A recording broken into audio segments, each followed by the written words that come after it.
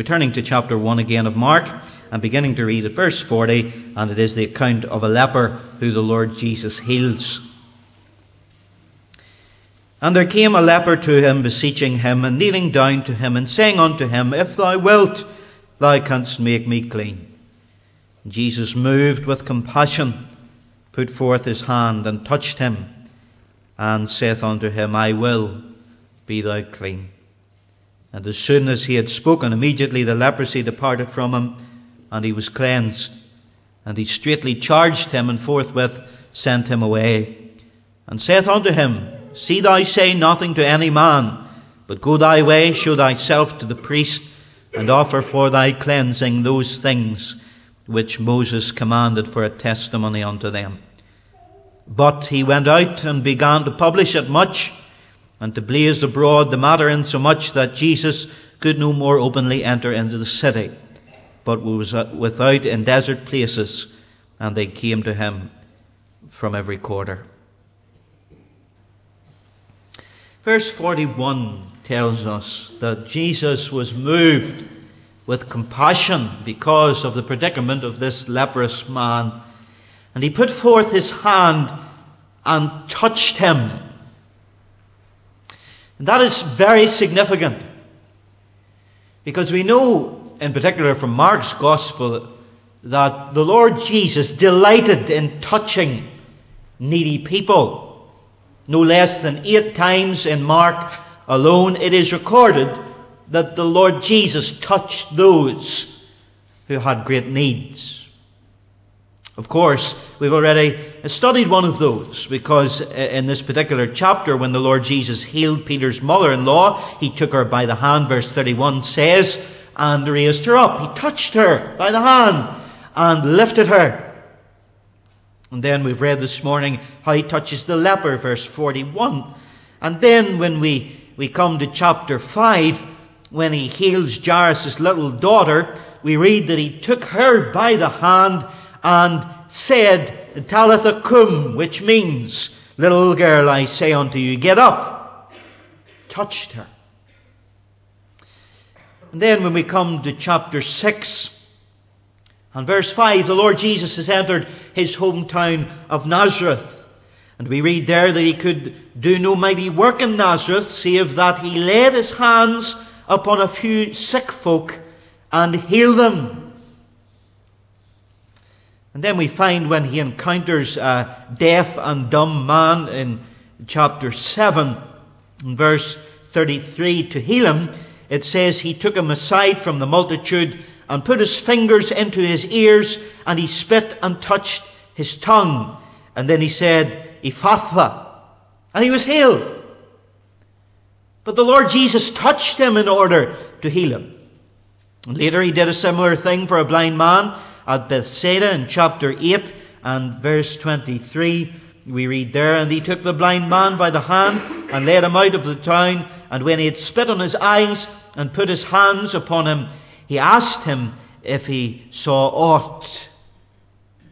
And even in the midst of the busy ministry of the Lord Jesus, and we saw that the Lord Jesus was serving morning, noon, and night, so much so that he had to rise very early, a great while before day, in order to have time with God. But even in the midst of all that busyness, we read that he repeatedly took little children into his arms, touching them, embracing them.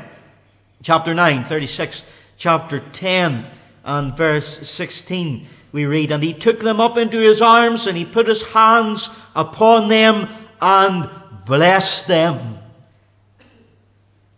And then finally, in Mark's account at least, we see him raising up a formerly demonized boy. Chapter 9 and verse 27, Jesus took him by the hand and lifted him up, and he arose.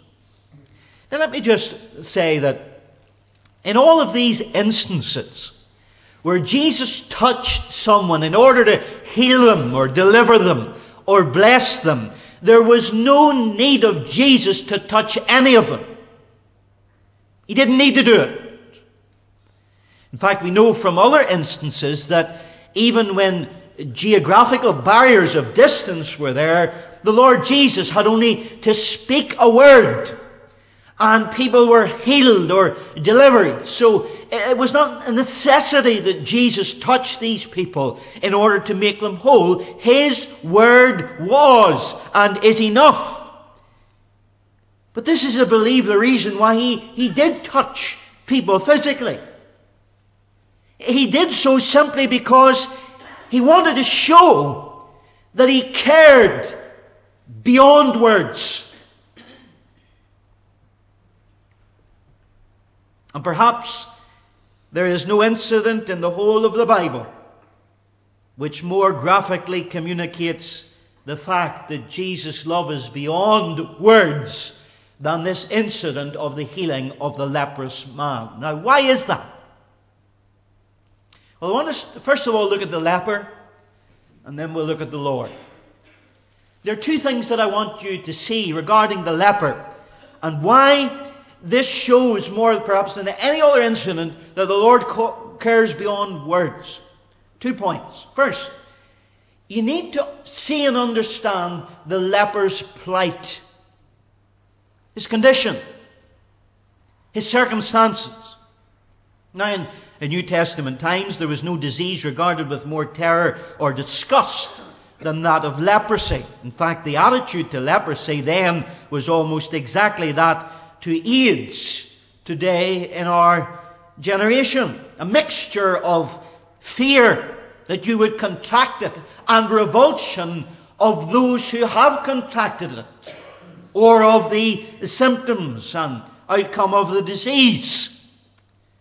And in Jesus' day, anyone who was identified as a leper was reduced personally to a pitiful state of existence in two ways: physically and spiritual.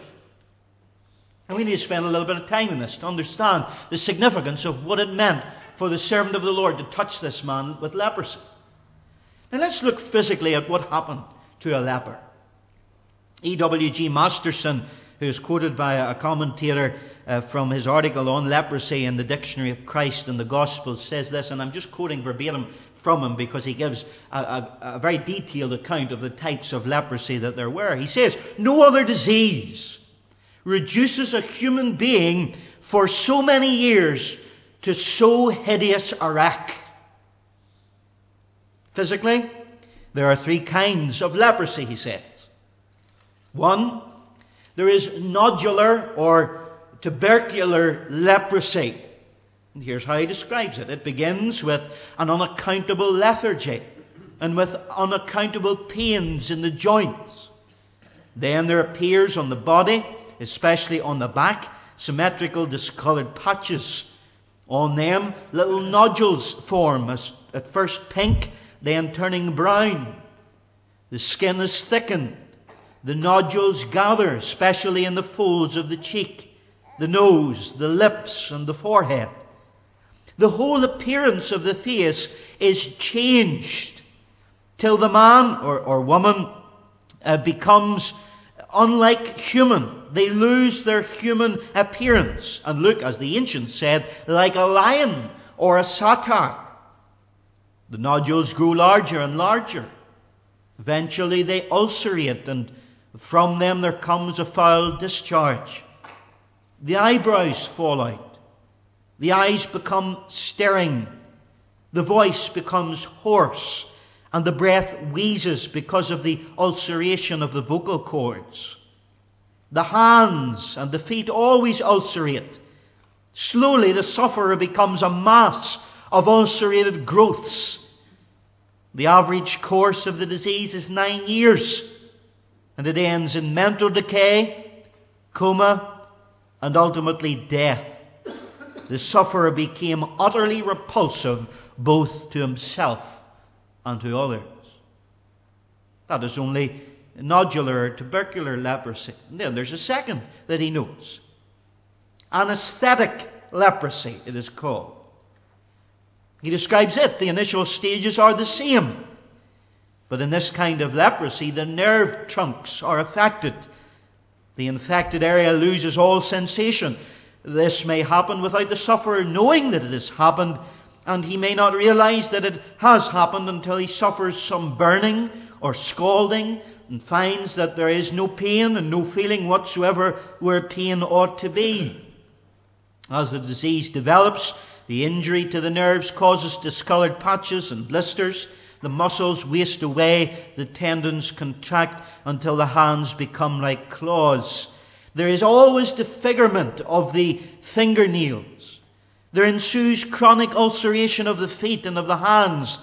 There comes the progressive loss of fingers and of toes, until in the end a whole hand or a whole foot may drop off. The duration of the disease is anything from 20 to 30 years. It is a kind of terrible and progressive death of the body. And then there's a third kind of leprosy, and he says it's the commonest of all, where nodular leprosy and anesthetic leprosy are mixed. These two problems together. Now, many scholars feel that leprosy in Bible times, as it's defined in Leviticus 13 and 14, is a collective noun designating a wide variety of chronic skin diseases. That may be the case, but certainly what we have just tried to describe is probably what this man who met Jesus experienced and suffered. Great physical ailment, suffering, trial, a pitiful existence indeed. But there weren't only physical sufferings. There were spiritual consequences of having leprosy. Because in Judaism, it made you impure religiously. And Leviticus 13 and verse 45 and 46 describes what a leper had to do. And the leper in whom the plague is, his clothes shall be rent, and his head bare, and he shall put a covering upon his upper lip, and shall cry, unclean, unclean. All the days wherein the plague shall be in him, he shall be defiled. He is unclean. He shall dwell alone. Without the camp shall be his habitation. Now just imagine this for a moment or two. If you had leprosy, think about what it would be like. That everywhere you went that was a public place where there were other individuals, you'd be shouting, unclean, unclean. Going into the supermarket, or down to the park. The insidious sense of worthlessness, despair, knowing that others look down and despise you. And of course we know that by the time that Jesus was speaking and doing his great works, that the rabbis had added a great deal of other rules to God's law, and the rabbinical teaching of Jesus' day had absurd strictures regarding the leper. And that made it even worse if it wasn't bad enough for these poor souls. And the rabbis said that if a leper even struck his head inside a house, that house was to be pronounced as unclean. It was illegal for a clean person to greet a leper. Lepers had to remain 100 cubits away from other people if the wind was upward, and 4 cubits away if the wind was downward. Josephus, the Jewish historian, summarized the condition by saying that lepers were treated, I quote, as if they were in effect dead men. Now, it was the same in the Middle Ages, because the church then merely applied the law of Moses to their ceremonies and practices. And if you were a leper during the Middle Ages, the priest would, wearing his stole and carrying a crucifix, lead the leper into the church. And you know what he would do? He would read the burial service over him, because it was believed that that man was already dead, though he was still alive. And he wasn't allowed to mingle with others in the congregation, to the extent that they devised what they called the leper squint. And it was a little cubicle with a cut in it where the lepers would sit, and they'd be able to look into the church service away from everyone else. But the point is this: spiritually speaking, they were cut off from society. and more importantly from God's community, from Israel, and even in the Middle Ages from what was then the church. That was the leper's plight. Now what can we learn from this? Well, Mark's Gospel records more miracles than sermons. But that does not mean that we need to conclude that there's no teaching in Mark's Gospels. In fact, all of Christ's miracles were parables in themselves. One author puts it like this, for instance: his healing the blind portrayed his illumination of darkened hearts. His calming the storm told of his power to bring peace to troubled hearts. Raising the dead proclaimed his life-giving power. His feeding of the 5,000 spoke of his being the bread of life. Mark is a book of deep spiritual teaching.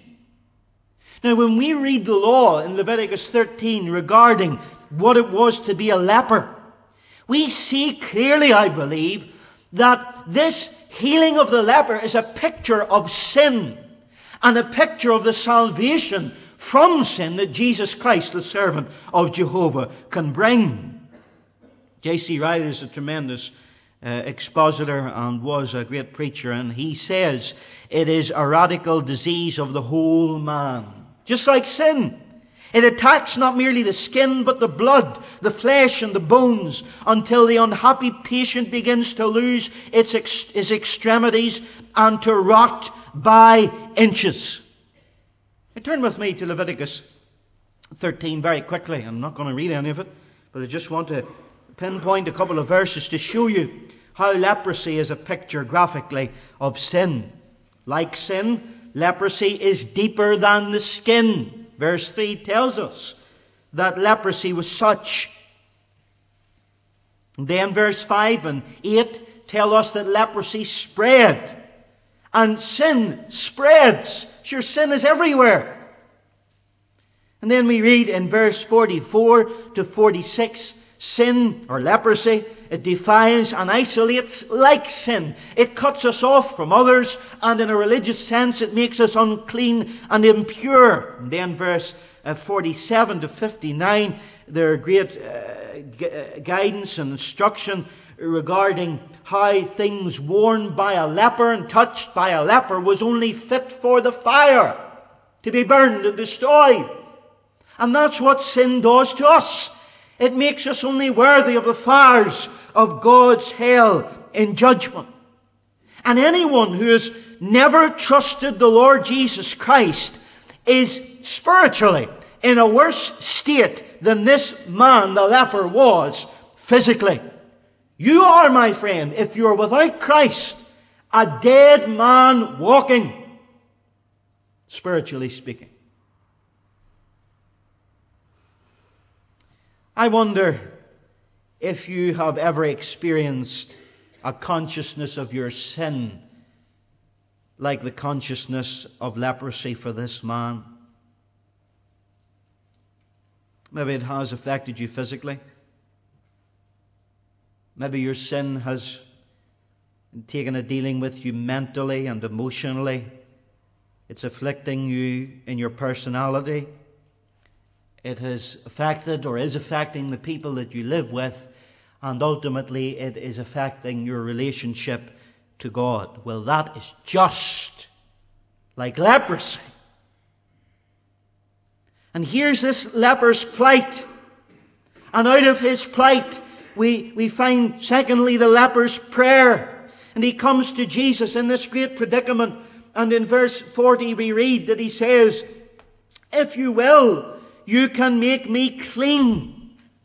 Now, before we even look at the actual words of his prayer, let me draw your attention to his disposition.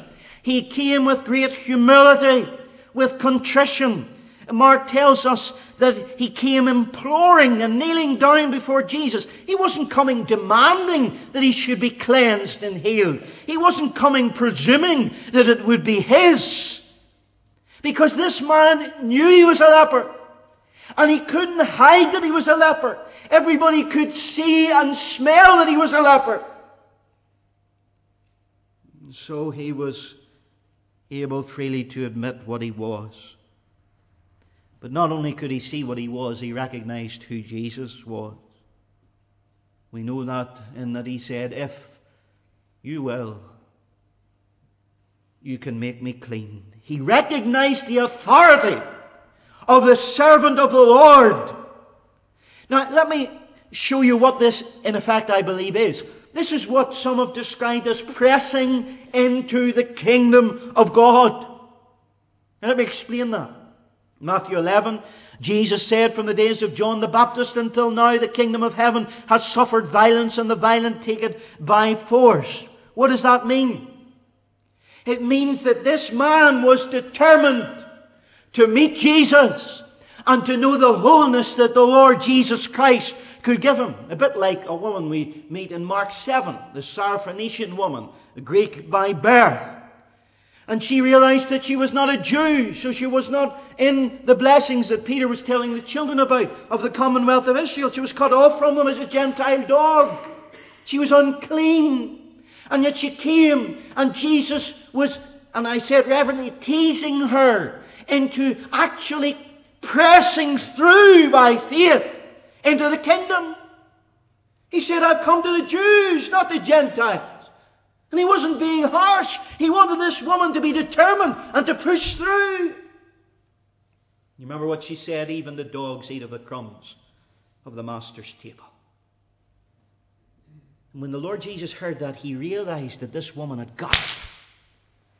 She was determined because she knew the authority of the heart of Christ. That is what pressing into the kingdom is. Well, you realize, like the Syrophoenician woman, like this leper, that you've no right or claim on Jesus. In fact, everything prohibits you coming into the presence of God. But both of them knew that he was able to deal with their problem. That's what made them press through. They knew he was able. But the great question is, was he willing?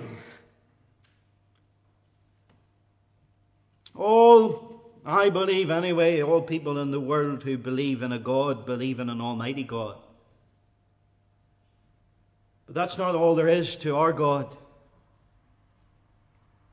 Our God is not only able to do anything, he is willing to meet the needs of the most despised and rejected of men. And this leper and the Syrophoenician woman saw that though they were dogs, though they were cut off from God and the community, the door was ajar even for them. Christ had come now with grace, not law, though he was fulfilling the law. And they saw in him hope. That's why he prays. Now I want you to see the Lord now. See what they saw.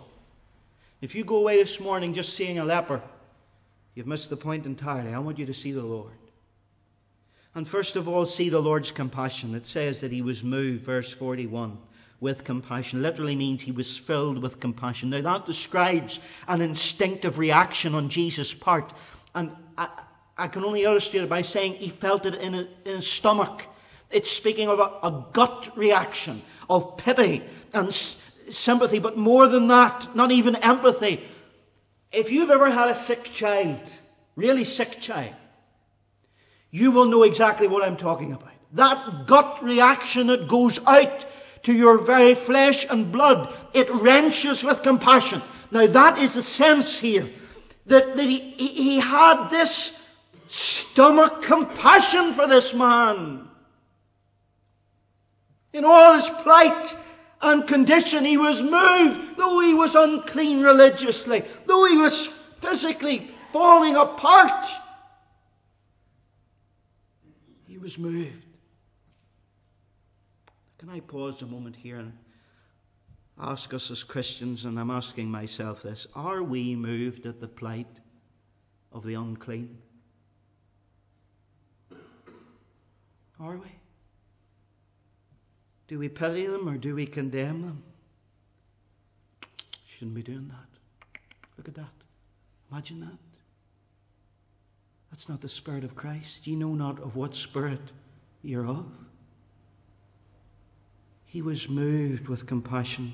And praise God, he is the same yesterday and today and forever.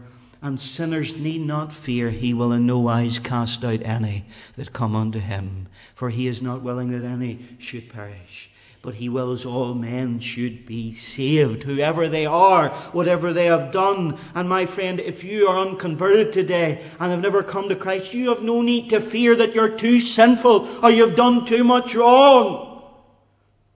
For this Christ is a Christ who's moved in the gut toward those who are in such a sinful plight, destroyed and wrecked by sin. But here's another thing we need to make sure and not miss today. Christ's compassion didn't stop there. It led to action.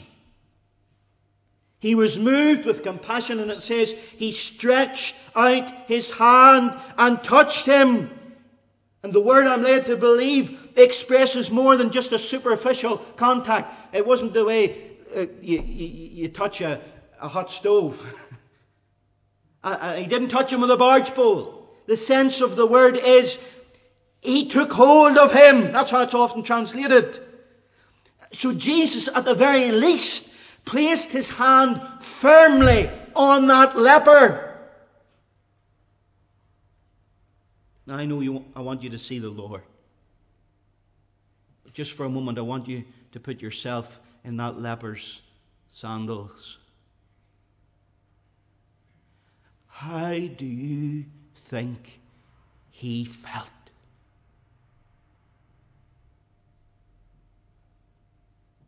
Everybody running away from him. If he had children, he couldn't go near them. He had lost, perhaps for years, if married, the touch of affection and intimacy of his wife, much less her embrace. And he had not known the soft, tender touch of a healthy hand in years. Do you not think his whole being flooded with ecstasy? He had been starved of human affection. And here's a man who he just hopes might find it in his heart to heal him. And he touches him.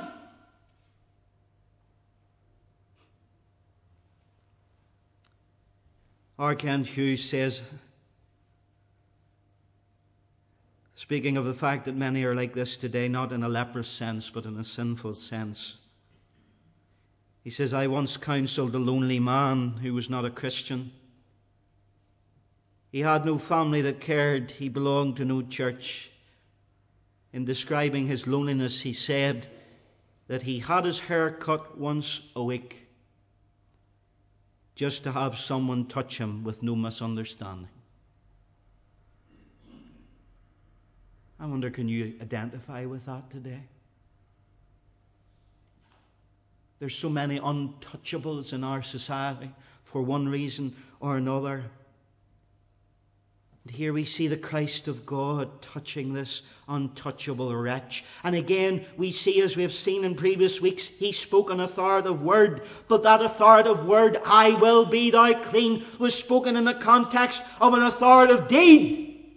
Because Jesus wanted to communicate, yes, actions are louder in speaking than words. And he touched him because he wanted him to know that he cared beyond just empty religious words.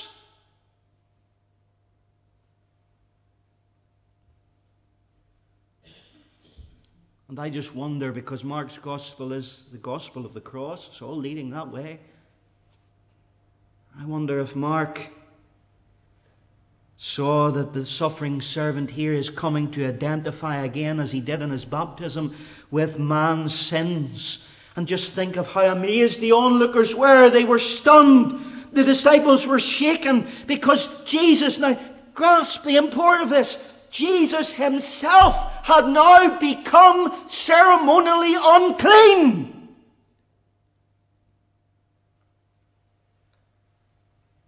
And apart from that, they probably thought he might even catch the disease. And Mark's lesson is the lesson of Calvary. For he, God, has made Christ sin for us who knew no sin, that we might be made the righteousness of God in him. And is this not a wonderful picture of how Christ was made our sin on the cross, yet he remained unstained by it, untouched, apart from it? The holy law of God drove lepers from society. But here Christ is displaying the sovereign grace of God that drives leprosy away from the leper and delivers the leper.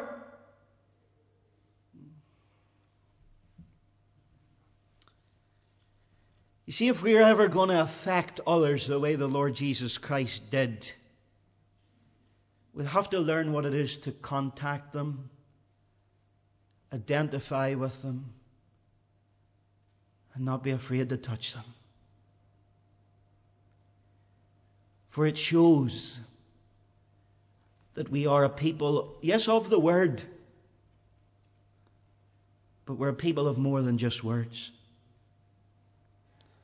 And the wonder of it all is in verse 42, it says, in its favourite phrase, immediately, Mark records, he was healed. And R. Kent Hughes says again, his feet, toeless, ulcerated stubs, were suddenly whole, bursting his shrunken sandals.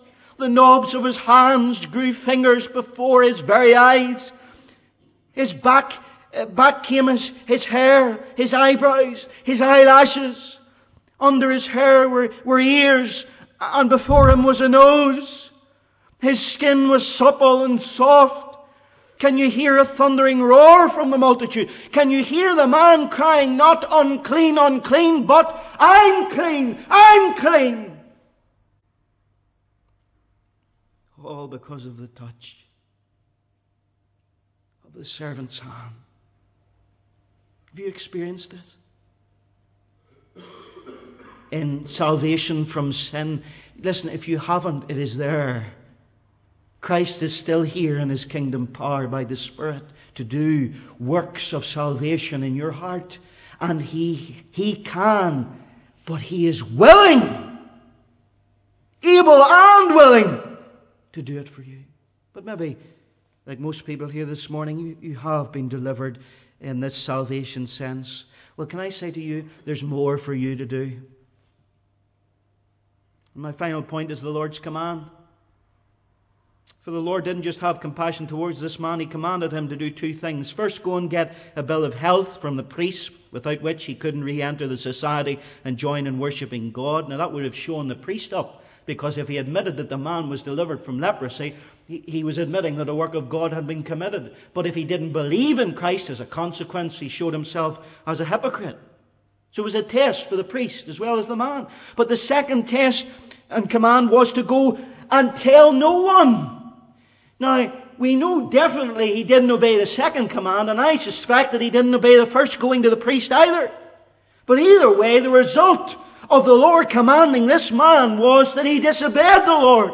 And he went down and told everybody what had been done, and we can understand that a little bit.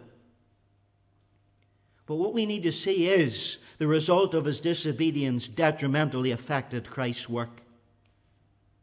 And we read that because of it, his ministry in Galilee was terminated at preaching in the synagogues, as he had begun to do in verse 39. That was his mission. That's what he wanted to do. That's why he didn't want it published. And a whole heap of lepers coming. And he couldn't get on with preaching the word the way he wanted to. Christ was not seeking a bigger crowd. So he withdrew, Mark says, to a place of solitude, suffering in the wilderness. But here's the point, and we ought not to miss it. If we have been delivered from sin through the precious blood of the Lord, how many of us as healed Christians, because of our disobedience, are hindering the movings of Christ today? He tells us to speak now, and many of us remain silent. He tells us to do as he has done, and as he would do if he were here, and as we would have others do unto us, and we do often nothing. What is Christ's mission? It hasn't changed. Don't you dare dispensationalize all these things to get out of them. He still wants us to touch the untouchables with the love and the grace of God.